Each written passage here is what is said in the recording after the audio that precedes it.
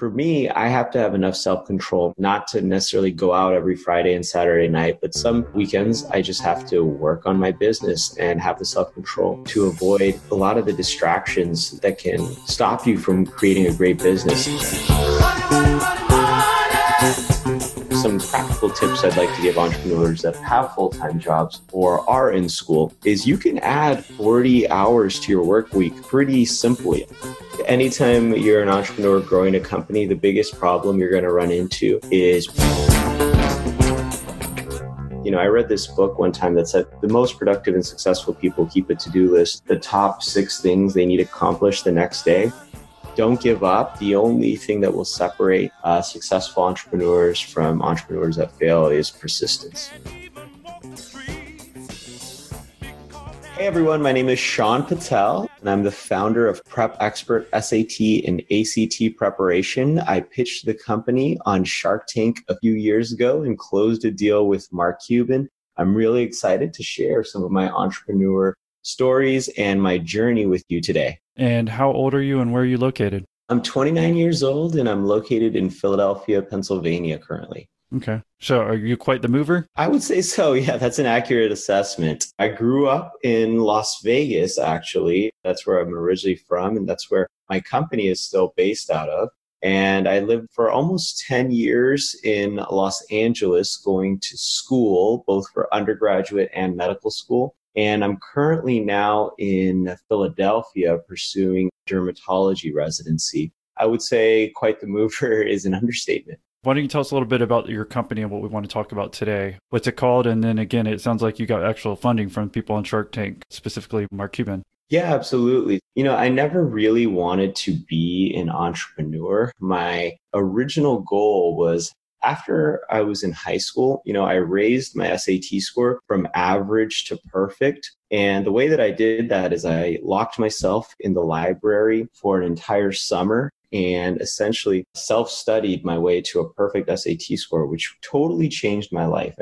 I got into amazing colleges. I got $500,000 in scholarship offers. I even got to meet the president of the United States. When I got to college, I wanted to help other students change their lives with their scores the way that I did. And so my goal originally was to write an SAT prep book, but that ended up not working out. I made a book proposal and pitched it to 100 literary agents and publishers, and every single one said, it wasn't going to work.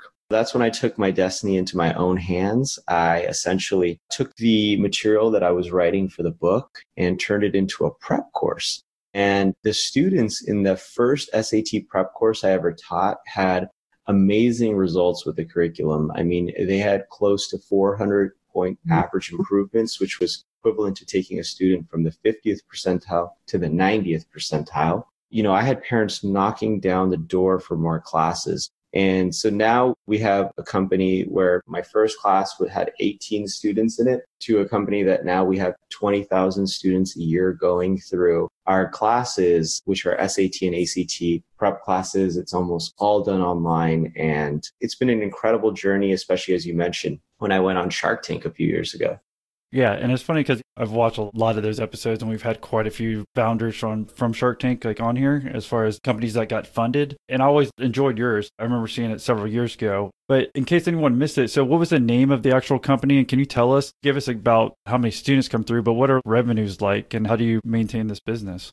Yeah, absolutely. So the name of the company is Prep Expert. What's interesting was when I pitched on Shark Tank, the name of the company was 2400 Expert. I changed the name because the SAT, when I took it, was on a 2400 scale rather than a 1600 scale. But shortly after I aired on Shark Tank, they changed it back to the 1600 version of the SAT. So we changed the name of the company to Prep Expert, which I think was good because we are able to do more than just SAT now, and we do ACT and some GMAT classes as well.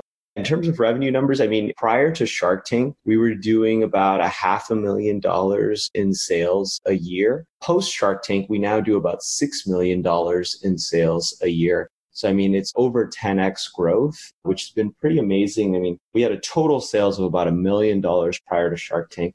And after Shark Tank, we've now done over $20 million in sales of our courses, our books, and our licensed products. So it's been an amazing ride.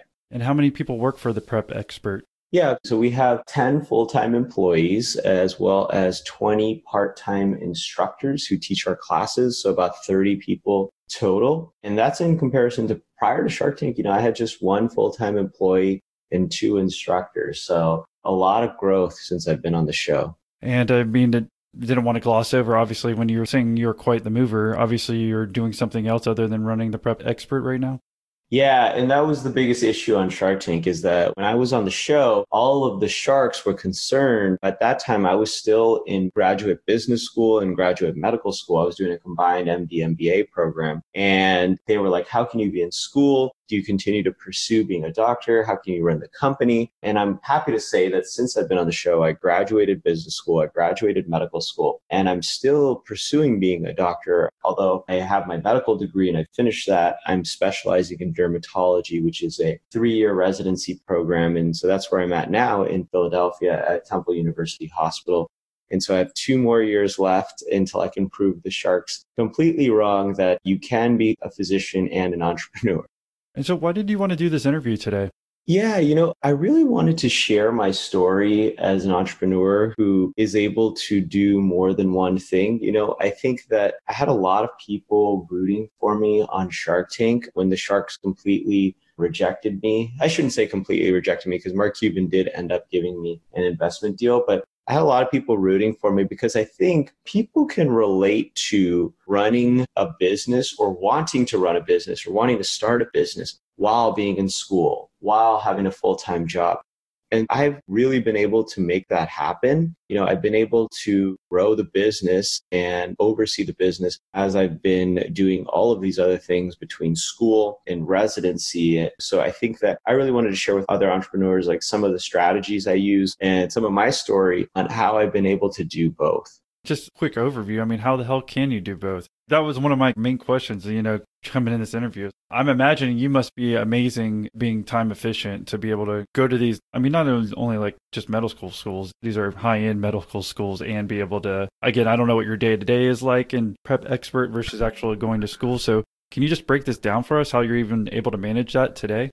Yeah, absolutely. I definitely can't take all of the credit for being able to do both. I have to give a lot of credit to my 10 full-time employees who run the day-to-day operations at Prep Expert, everything from customer service, sales, teaching classes, etc. At this point, I really do business strategy and some management, but overall, the day-to-day details are taken care of by the employees. So, that's huge, having an amazing team. But obviously, I wasn't always like that. I did have to work those 80 to 100-hour weeks that every entrepreneur talks about for a long time. And what I would do is spend a lot of my summers, my vacations, my winter breaks while I was in school, just working on the company 80 to 100 hours a week. Now, the way that I split my time and sort of my day-to-day schedule is my full-time work. So is really the dermatology clinic and residency.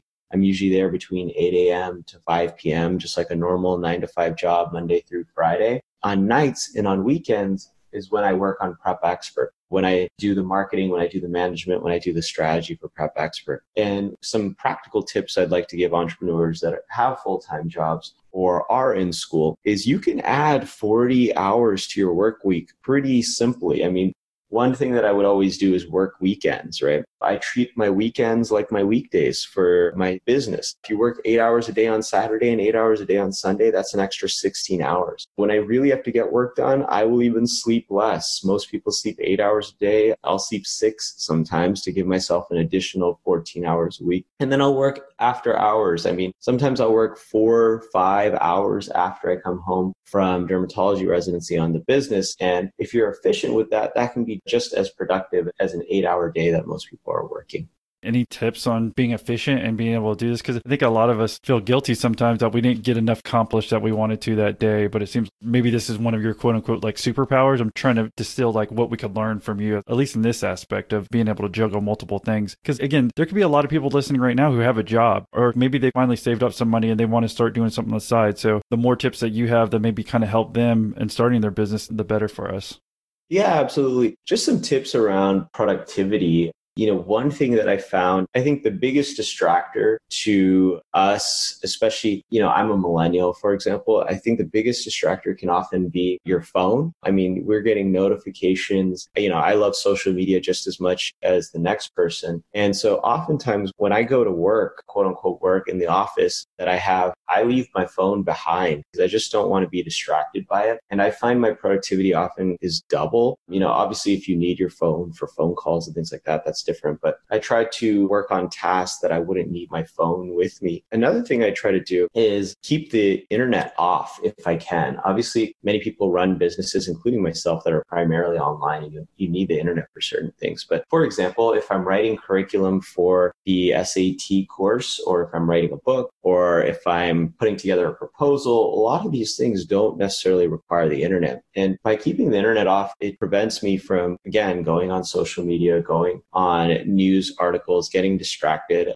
That has always really helped me stay very productive. And if you can't turn the internet off, I would say try to not have your email open. One thing I do is I really batch my emails. I treat email like I do business mail, like ground mail. Basically, I reply in 2 to 3 business days. And that's not to be rude to anyone who's sending me emails, but I just think that emails can, again, be such a distraction to your productivity. If all you're doing all day is replying to emails, it's hard to get any real work done. Obviously, there are some urgent emails. For example, when I got an email yesterday from Mark Cuban, I will respond to that immediately. But, other than the urgent emails, most emails don't need to be responded right away. So I probably spend less than 3 to 5 hours on email a week. And I think that's less than just about anyone because I batch them and I'm not constantly on my phone or constantly on my computer emailing back and forth. Hiring the right person takes time that you often don't have. But you shouldn't let a time crunch get in the way of finding the right candidates for your business. That's why LinkedIn is the best place to post your job. One of the features that I find most valuable on LinkedIn Jobs is being able to target someone in your geographic area. LinkedIn Jobs screens candidates with the right hard and soft skills you're looking for, so you can hire the right person fast. Things like collaboration, creativity, adaptability. LinkedIn looks beyond the work skills and connects you with candidates who match your business perfectly. That's how LinkedIn can make sure your job post gets in front of people you want to hire. People with the skills, qualifications, and other insights that help LinkedIn paint a better picture of potential candidates. It's no wonder great candidates are hired every 8 seconds on LinkedIn. Find the right person meant for your business today with LinkedIn Jobs. You can pay what you want, and the first $50 is on them. Just visit linkedin.com/millionaire. Again, that's linkedin.com/millionaire to get $50 off your first job post. Terms and conditions apply. Is there something that interferes with your happiness or is preventing you from achieving your goals? Well, BetterHelp Online Counseling is there for you. Connect with professional counselors in a safe and private online environment, and you can get help on your own time and at your own pace. You can schedule secure video or phone sessions, plus chat and text with your online therapist. If you're not happy with your counselor for any reason, you can request a new one at any time for no additional charge. BetterHelp is available worldwide with over 3,000 USA licensed therapists that you can talk with about any issues, and anything you share is confidential. Best of all, it's truly an affordable option. Millionaire Interview listeners can get 10% off your first month with discount code millionaire.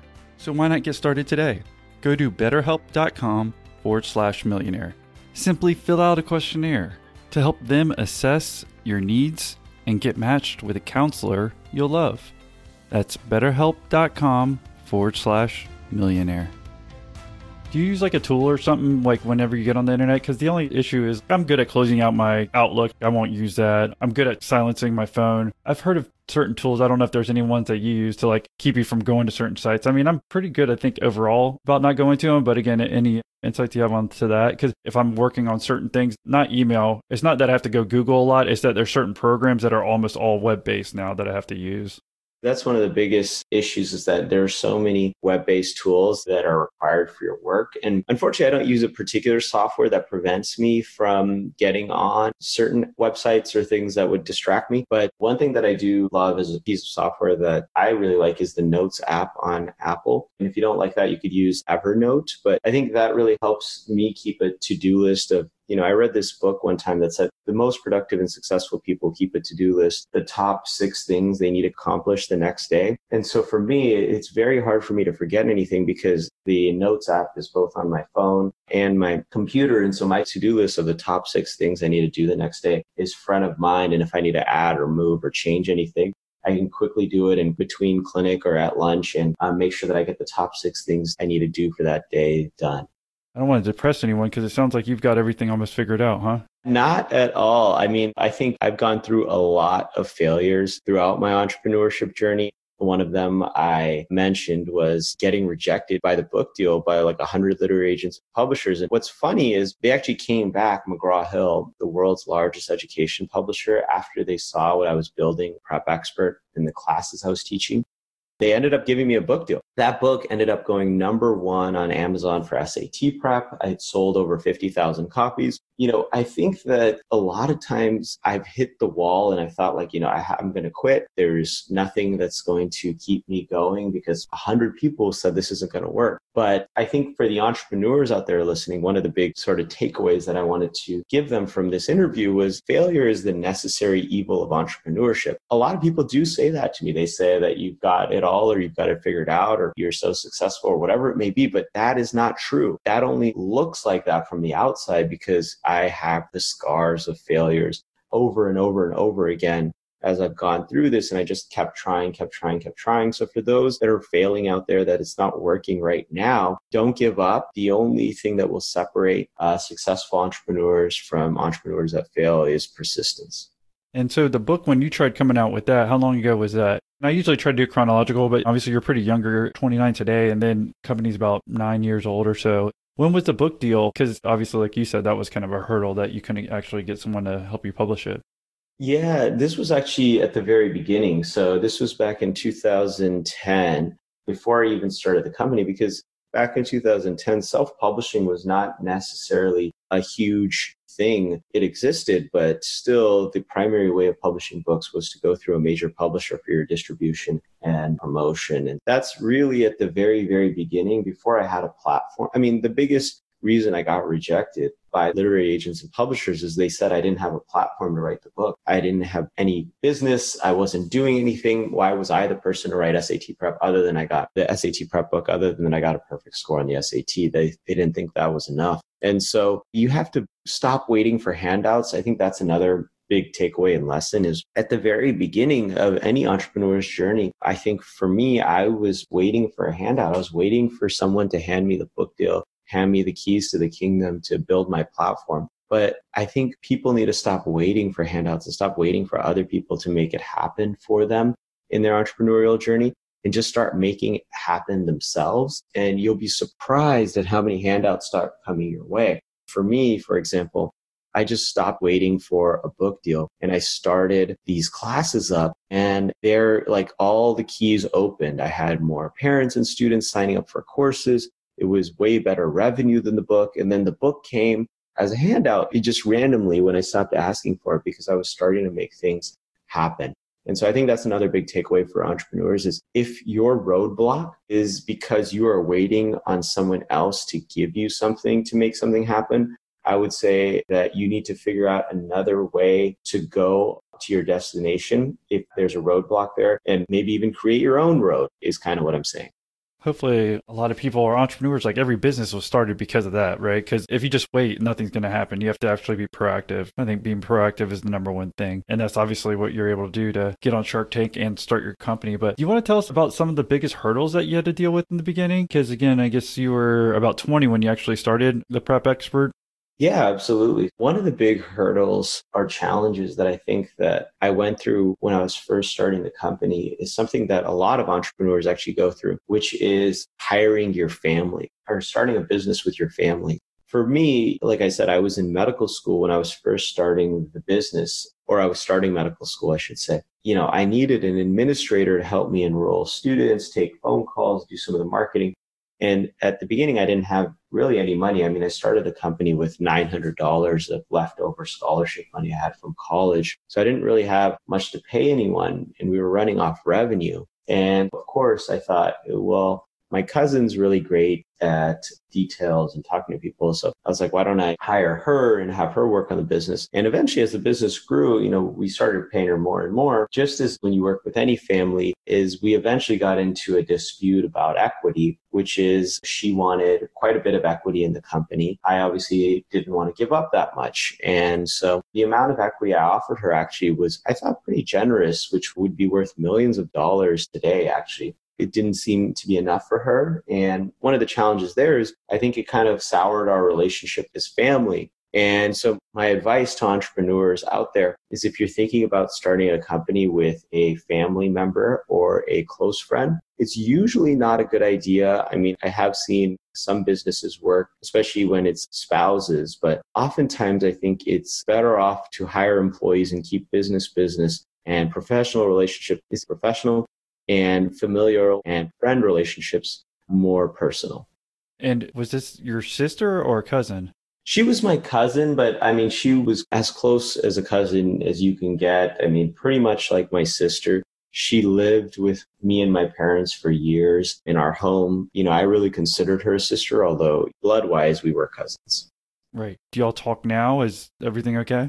Yeah, we're really lucky that we've repaired our relationship over the years and we are close. But, I think that the big takeaway I took from that is I don't think I'm going to ever start a company or hire anyone at my company that is my family or that is a close friend that I would consider almost my family, because I think that it can really sour any relationship. So yeah, sounds like finally I hear like one regular failure from you. Because honestly, like I said, you seem like a wonder kid as far as at least with the SAT stuff and then going to med school, just everything kind of working out. What are some of the other hardest moments that you barely get to share that, people don't think of or that you didn't think of when starting your business? Because you probably didn't think about that with your cousin. I think most of us go in with a positive mindset, think everything's going to be okay. But there's obviously other hurdles. Yeah, absolutely. Another big rejection that I went through, and it wasn't really a personal rejection like the family thing, but it was, again, when I was trying to work out a big licensing deal for Prep Expert, what happened was it was a real challenge, actually, which was I was trying to license our courses out to a larger company to essentially increase the distribution of our online courses. And the problem was McGraw-Hill claimed the copyright to all of my material. And they wouldn't essentially authorize the license to the company. And they were essentially putting a stop on a seven-figure licensing deal. And so what I did was, when you deal with people that just cannot see the business side, because I was really dealing with like the editors at McGraw-Hill with my book and things like that, is I reached directly out to the vice president of partnerships at McGraw-Hill, which was, McGraw-Hill is a multi-billion-dollar educational publishing company. They basically publish all the textbooks and that kind of thing. Yeah, any college book or whatever. Yeah, I know exactly what you're seeing. I've seen the logo in the bottom right corner on the back or whatever. Yeah, absolutely. And, I pitched him an idea, which was to package a copy of the McGraw-Hill book with every single licensed course. With that idea, he was all about it. And he had more of a business mindset and a business background. But I got really, really lucky because at this point, I was so frustrated because this licensing deal was huge for me at the time. And this was actually before Shark Tank, because I, again, didn't have as the bandwidth necessarily to spend the marketing dollars and the time to increase our online presence, but this larger company did. And so it was just really difficult having someone else own my material and have the copyright to it, which is why on all of our newest books, I've actually gone ahead and self-published them and put the copyright to Prep Expert so that we own all of our material. And I think that's a big takeaway for entrepreneurs is to try to own the intellectual property, the things that you create, whether they're patents, et cetera, is not to necessarily license them out or have someone else own them because it can really cause a headache for you later on. Yeah. Would you say it was worth it with doing McGraw-Hill, like that first publishing that you did? Yeah, that's a great question, which is, I think Originally, it was worth it because, well, I should say it's worth it because it ended up working out. Right. If the licensing deal got killed by McGraw-Hill, it wouldn't have been worth it. But in the beginning, I think by having that McGraw-Hill book, it really helped creating me as an authority in the SAT prep space, which I talked about earlier. At first, I was really a nobody. I didn't really have a platform in the test preparation space. And now I think I'm probably one of the biggest names in the test prep space. And the McGraw-Hill book certainly helped put me on the shelves with every other big major player in the test prep space, whether it's Princeton Review or Kaplan or Barron's or some of those other big test prep names. And so that was really big for me. But I think if they had killed the licensing deal because of their bureaucracy, which, I think bureaucracy is like the root of all evil. As an entrepreneur, I absolutely hate it. Which is really interesting because I work in a hospital system, which is full of bureaucracy, whereas I have a company where I sort of can make all of the major decisions and there's no bureaucracy. And so there's sort of this dichotomy, but I was able to get away from that bureaucracy at McGraw-Hill. But I do think that the distribution in the beginning and the name brand and essentially building my platform through that was very helpful. So the key from this too, you're saying, is that you're dealing with the licensing people there and it just wasn't working out and it's being an issue. And then you went to the higher ups, you're saying, to actually get this thing done?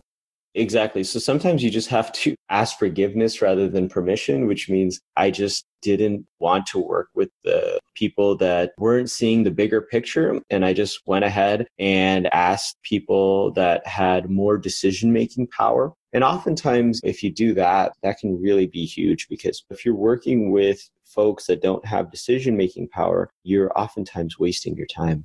It seemed you probably did this obviously in a calculated way, but also a smart way, right? Because this could maybe somewhat backfire, just depending on, I guess, the relationship they have. So what's a good way of going about this? Did you email the next person up when you found them on the totem pole? Or are you just looking on LinkedIn? Because this is smart. If I'm trying to bring on somebody else or working with a company, anyone who has a company, and again, they're working with the gatekeeper, but really they don't have the decision-making skills, and you can get to the next person, give us some tips on how to do that appropriately. Yeah, absolutely. Personally, in this particular case, what I did was I did go on LinkedIn and I found the VP of Global Partnerships at McGraw-Hill and got his email. And so that was practically how I found him. What I did when I pitched him was I really showed the value of the partnership.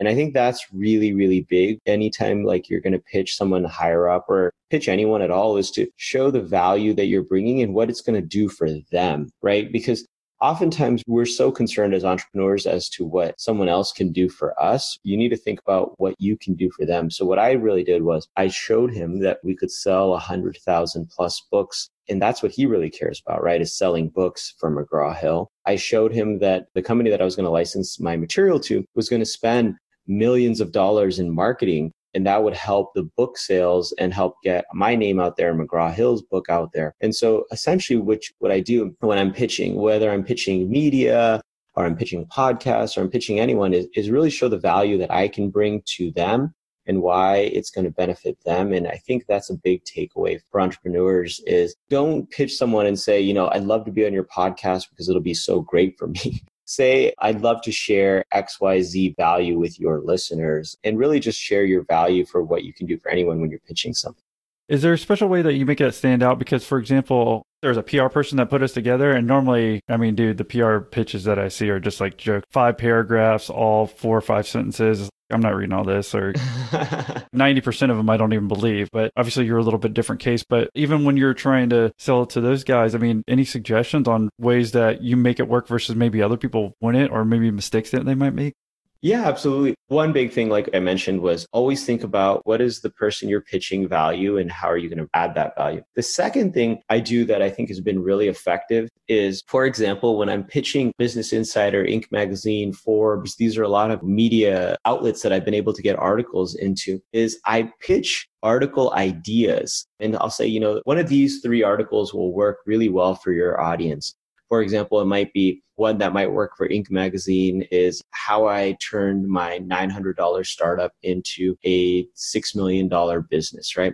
I think that's really appealing article title for a reporter to write at Inc. And that catches their ear because, they'd love to write that article. And then I take it even one step further is that once I hook them with a great article idea that I gave them, is I'm willing to even write it for them and so they can use any of this article in their article. And sometimes they'll use the entire article. Sometimes they'll use bits and pieces, but I try to make it as easy as possible because obviously no one wants to do work. And so if you're able to do a lot of the grunt work and hard work for others, that's worked really well. And that's helped me land hundreds of major media spots is doing a lot of the work for other people. So you think one of the things that makes you stand out is actually doing the work? I think that's the only thing that makes me stand out is, effort. A lot of people say, what's the secret to success? And it's just putting in the 10,000 hours. I mean, Malcolm Gladwell, I love that book, Outliers, which to become a master at anything, you have to put in 10,000 hours. The only reason I'm good at SAT prep is I put in 10,000 hours studying for it, writing books, creating curriculum, etc. And the reason I'm doing dermatology residency is to put in my 10,000 hours and become an absolute expert. I'd love to start a company in dermatology in the skin space because I think it's a huge space, but I want to put in my 10,000 hours first to become an expert. And I think that's another big takeaway for entrepreneurs is that a lot of people want to just start businesses in whatever's hot. Maybe it's artificial intelligence, machine learning, cryptocurrency, whatever it may be, but they know nothing about that space. And so you can't start a company in something that you know nothing about because you have already lost the race. You've shot yourself in the foot before you've even started the race. What you want to do is start a company in something that you're an expert at, that you know a lot about. And so for me, I want to become an absolute expert at something before I start a company and it's have a major advantage over the competition. I was able to be successful at an SAT prep business because I did spend hundreds, if not close to 1,000 hours studying for the test before I started thinking about it, or over 1,000 hours writing the book before I started the company. Hopefully I'll be a successful entrepreneur at an eventual skincare company or a dermatology company because I've spent thousands of hours in clinic working as a dermatologist.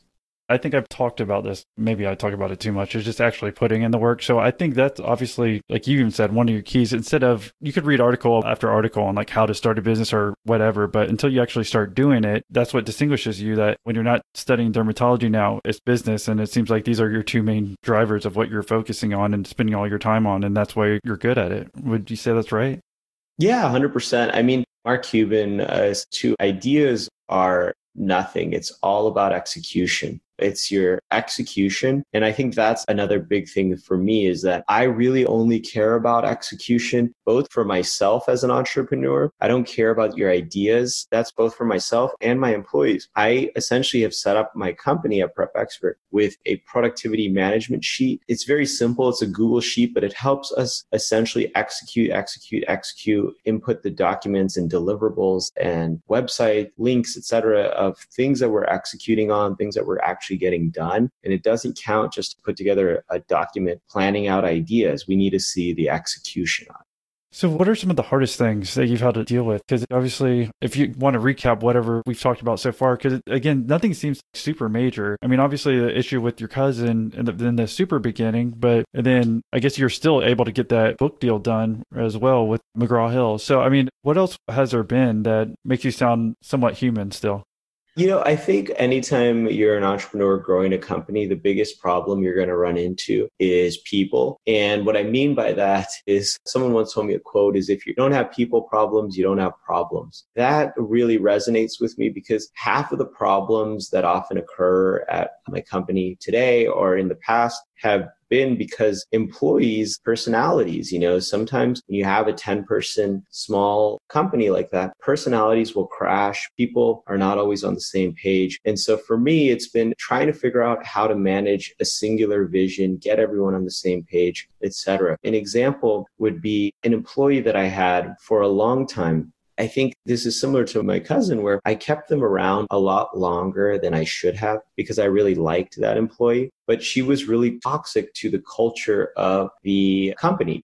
She would essentially undermine me, not necessarily do essentially what I had directed in the company, say things that were probably not appropriate in the company, et cetera. But I didn't find out about a lot of these things until too late. And, I did like her as a person when, I was interacting with her, et cetera. But that's one of the hardest things, is knowing when to hire and knowing when to fire. Because when you get to having a company with employees, that is the hardest part, is when you're dealing with actual humans, actual salaries, actual livelihoods, right? Is you really like a person, and so you keep them around, but they're not necessarily the best person for the job. And so it's trying to be as objective as possible and not let your personal feelings about a person affect whether you keep them around for the company and do what's best for the company. So how are you able to deal with that with like hiring new people now, or at least your staff that's doing it? Because whenever you're doing something, you make something automated on the internet or putting together certain maybe courses or whatever, there's a little projects. But again, the people factor is something you can't always figure out, right? They might be going through something personally, or maybe they have resentment, like you were maybe saying they didn't get all the equity that they thought they deserved, even though you don't really think so. Like, how are you able to deal with this now? Because again, it's always something that's kind of moving. It's never always the same. When I get started in business, some of the virtual assistants I had, it seems like everything's perfect. But then over time, I keep mentioning this, and I know over time, maybe they'll get bored with their job and then quality falls off. And, different things like that, we don't always account for. So how are you able to do it a little bit better than you used to? Yeah, and there's really no secret here. Again, no secret. Yeah, I wish there was some key takeaway I could give to entrepreneurs on how to navigate it better, but I'm learning every single day on how to try to keep employees happy, keep them productive, et cetera. You can use all the tactics from increasing raises and bonuses financially, but at the end of the day, I think you have to have employees that really believe in the mission of your company. Our mission statement at Prep Expert is change your score, change your life. And that means we're helping students improve their test scores to win thousands of dollars in scholarships, to go to college. College is way too expensive now. And I really try to hire around people that believe in the mission. And I found that usually is the best formula for success in keeping employees motivated and happy, is when they really believe in the mission of your company. And for a long time, as an early entrepreneur, I thought, why do you need a company mission? Like, that's so hocus pocus. Like, you don't really need a mission. Like, we're here to make money, right? Et cetera. And it's like, no, you really do need a mission. You need something that you believe in. You need something that your employees can believe in as a higher purpose, because money can only motivate you yourself as an entrepreneur, as well as your employees, so much. There has to be something else larger that you're trying to do for the greater good of society. Let's be honest, most people weren't taught how to invest in school. And if you're like me, you've probably wondered, why does Wall Street seem to win so consistently? Online Trading Academy wants you to start knowing now. As a leader in investing and trading education, Online Trading Academy teaches people just like you, step by step, a process designed to help you make the right moves in the financial markets. You'll discover common investor mistakes, learn about risk management skills, and how to develop a personal income and wealth education plan. It's simple to get started. Online Trading Academy's flexible learning style lets you take classes at one of their more than 40 financial education centers or in an online classroom from the comfort and convenience of your home. Students have given Online Trading Academy a 94% satisfaction rating based on more than 190,000 reviews. No one will ever care about your financial future as much as you do, so now is the time to start learning how education could help you take better control of your financial future from now on. And a strong economy is the best time to prepare for a bad one. What would you do if you knew skills designed to help you generate income and build confidence toward your retirement goals? Get started by joining more than 500,000 people who have attended one of their free classes. Their free online education class opened up my eyes on how the markets work today,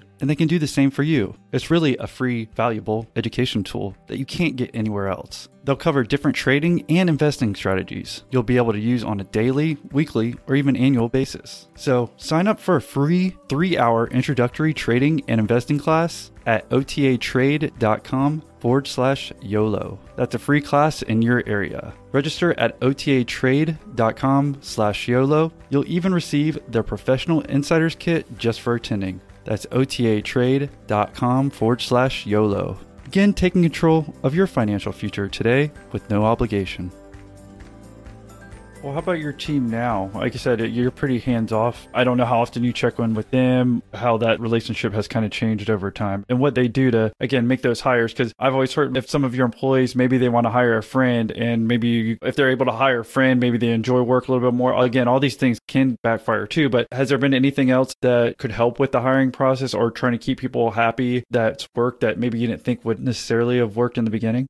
Yeah, absolutely. I think that's a great question, which leads me into at one point when I had about around 4 or 5 employees rather than 10, I wanted to keep it a flat organization, which meant that everyone in the company was a director. And that was a huge headache for me.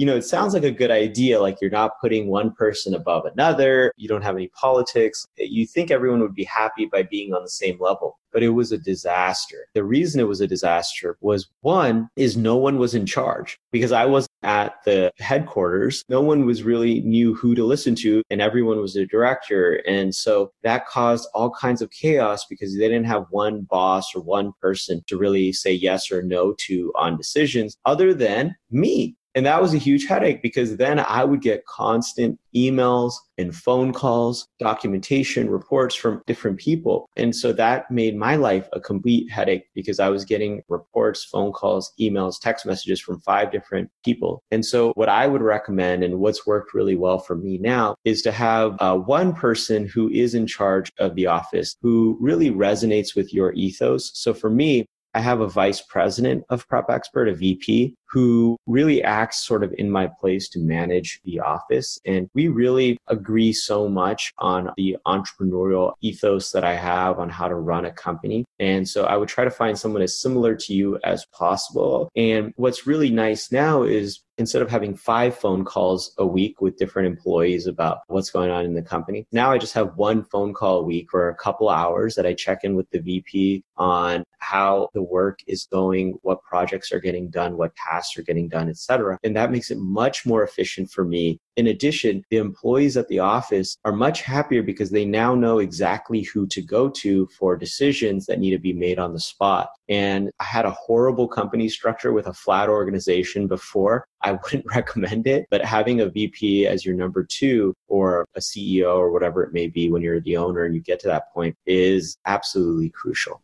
That's important because I could definitely see why you'd want to make it flat where you're trying to, everyone's not as motivated necessarily as you, right? Maybe they have other parts of their life that they enjoy and they're not all in on business or going to be a doctor, right? So I think even though it doesn't maybe fit your personality per se, once you put the structure in, did you notice changes right away versus the flat organization kind of that you had before? 100%. Yeah. I think people were happier because a lot of things that were frustrating people, like you talked about, is they just wanted a quick decision by someone and they needed it that day at that moment. And I wasn't always around. And so by making it flat and telling people, well, you're all the same level, the only person they could go to for a decision was me. And that really frustrated them. Now people are happier. They're much more productive and the company works so much better. So what's the best advice that you've gotten from Mark Cuban since he's been an investor in your company?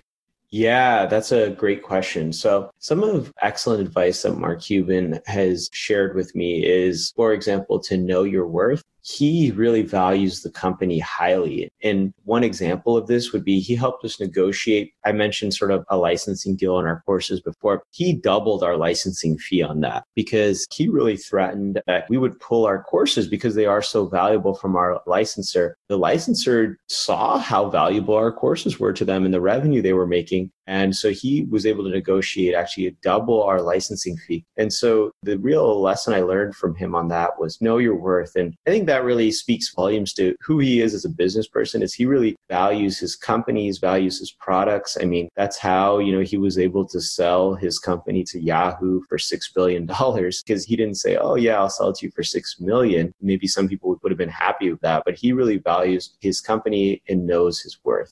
Is there any other surprises or advice that you've gotten from him that you weren't expecting? Mark Cuban he's really interesting and he is extremely nice. Like if I ask him to do any marketing or promotion, he'll record a video, he'll tweet, do things for reporters. But at the same time, I think the other big takeaway is he often says no on things too. He'll say, no, I just don't have the bandwidth. He'll say no. And I have a really hard time with that personally. Not that he's saying no, but when people ask me to do something, whether it's like, hey, Sean, can we do a phone call? I almost always say yes. I say yes to everything. And there's a strong power in no. And that's something I'm learning from him, is just the ability to say no to people. Mark Cuban is obviously busier than I, and that's important for him to say no often, because probably, he's invested in hundreds of companies. People are asking him for things all the time. And so he knows when to say no and when to say yes. But I'm actually still learning this as an entrepreneur, is saying no to people can be much more powerful. Of course, you have to know when to say yes as well. And Mark Cuban definitely does. I'd say on the big things, he's said yes to me. But when it's little things that don't really matter, he often says no. And I need to do more of that in order to save my time and save my sanity. Is there any other questions that I didn't ask you that you wish I would have? I think the other thing that is really big that I want to share with people is, and it sort of goes back to the productivity, the time management, is like, I think my number one secret to entrepreneurial success is self-control. There's a really famous Stanford marshmallow experiment that they did in the 70s, which tested self-control on little kids. What they did was they put one kid at a time, but they tested a few hundred kids in a room. And what they did was put them in a room with one marshmallow. And they told the kid, if you eat this marshmallow now, you can go ahead and eat this marshmallow. But if you wait 15 minutes, we'll come back and give you 2 marshmallows. And what they really were doing was to test how many kids had enough self-control not to eat the marshmallow immediately and wait for 2 marshmallows and sort of delay their gratification. And what they found was only 1/3 of the children were able to have enough self-control not to eat the marshmallow immediately. But they tracked those children over time. And 20 years later, they found those kids who were more successful in their SAT and ACTs. They were more successful in their careers. They made more money. They had less drug and alcohol problems. They were more physically fit. And so having enough self-control is absolutely crucial to becoming a successful entrepreneur. Because for me, I have to have enough self-control not to necessarily go out every Friday and Saturday night, but some weekends I just have to work on my business and have the self-control to avoid a lot of the distractions that can stop you from creating a great business. And I think that's another big takeaway that I want to have for entrepreneurs, is if you can practice self-control and harness that ability, you will be much more successful. Is there anything that has helped you with being able to practice self-control? I think meditation. I definitely do at least 5 minutes of mindful meditation every evening. And that really helps me zero in on, I think during the day, we're just bombarded with notifications and things going on. But becoming mindful and meditating helps me keep more self-control during the day with everything that's going on. And in closing, I know you kind of briefly mentioned it, but since you're obviously still pretty young, what is your plan and goals for the future here? That's definitely the thing that everyone asks me. And I think that people ask me like, well, where do you see your business in 5 years? And I had a professor one time in business school say, 5-year business plans are basically 5-year guesses. Like no one knows where their business is going to be in 5 years. And it's the same way for my career. I don't know exactly where my career will be in 5 years, but if I had to guess and give you a guess, I think I'd love to do sort of this new career that is essentially my own schedule, which is I'm not doing the same thing every single day. I think variety is the spice of life. And so I don't want to be doing the same thing every single day. So what I mean by that is I don't want to be in dermatology clinic every single day. I'd love to split my time, maybe 1 day a week doing dermatology clinic, 1 day a week working on Prep Expert, 1 day a week working on a new dermatology venture, 1 day a week working on investments, etc. Like, I think that would be so fun, so incredible, and just an amazing life to be able to do something new and different every single day that you're really good and passionate about. I do know that you at least have one book called Self-Made Success, a couple years old, that maybe, I don't know if that's a good plug or if there's any other way that we could help support you for, sharing your story here with us. Yeah, absolutely. I think for entrepreneurs out there, the biggest way to support me would be to check out clearhatmarketing.com. That's actually another company I have, which we do digital marketing courses. So we teach everything from content marketing, conversion optimization, Facebook ads, Google AdWords, guerrilla marketing, lead generation, product marketing, PR and media, SEO, webinar marketing. Digital marketing has been huge in my business at Prep Expert. We've created courses now on how we've used digital marketing to grow the company. So they can check out the courses at clearhatmarketing.com. Like clear hat, as in something you wear on your head? Exactly. Okay, cool. Yeah, clearhatmarketing.com. I mean, damn, dude, I didn't even know about this. I'm using your LinkedIn profile, right? I mean, I've got mainly the prep expert and I have your book here too, but I guess this is a whole nother thing. Yeah, I actually haven't updated my LinkedIn profile. It's no worries. Yeah. So if people go there, what's the best way that you're saying they can't come on here and they can learn a little bit more about how to market their company? Exactly. Yeah. I figure there's a lot of entrepreneurs out there who are looking to scale their company and grow their company. And Clear Hat Marketing, we've packaged basically a 30-hour HD video course of me and my business partner, Adam Lawrence, teaching people, how we've used digital marketing to essentially 10x Prep Expert. Adam worked with me on Prep Expert and many other companies. And yeah, I think Clear Hat Marketing would be a great way for entrepreneurs to learn how to scale their business. Cool. Well, thanks again for coming on. And if someone also wanted to say thank you for doing the interview, what's the best way for them to reach out to you? Yeah, absolutely. If they want to reach out to me directly, they can reach me on my email at Shaan, SHAAN, at prepexpert.com. All right. Well, thanks again, Shaan, for sharing your story. Thanks, Austin. It's been a pleasure.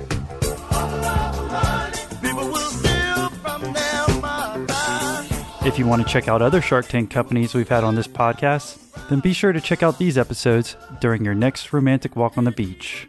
Episode 11 with Eli Crane of Bottle Breacher, Episode 35 with Jim Salikas of Cousin's Maine Lobster, and Episode 38 with Aaron Krause of Scrub Daddy. By becoming a Patreon member, you'll get these monthly exclusive episodes that only Patreon members get.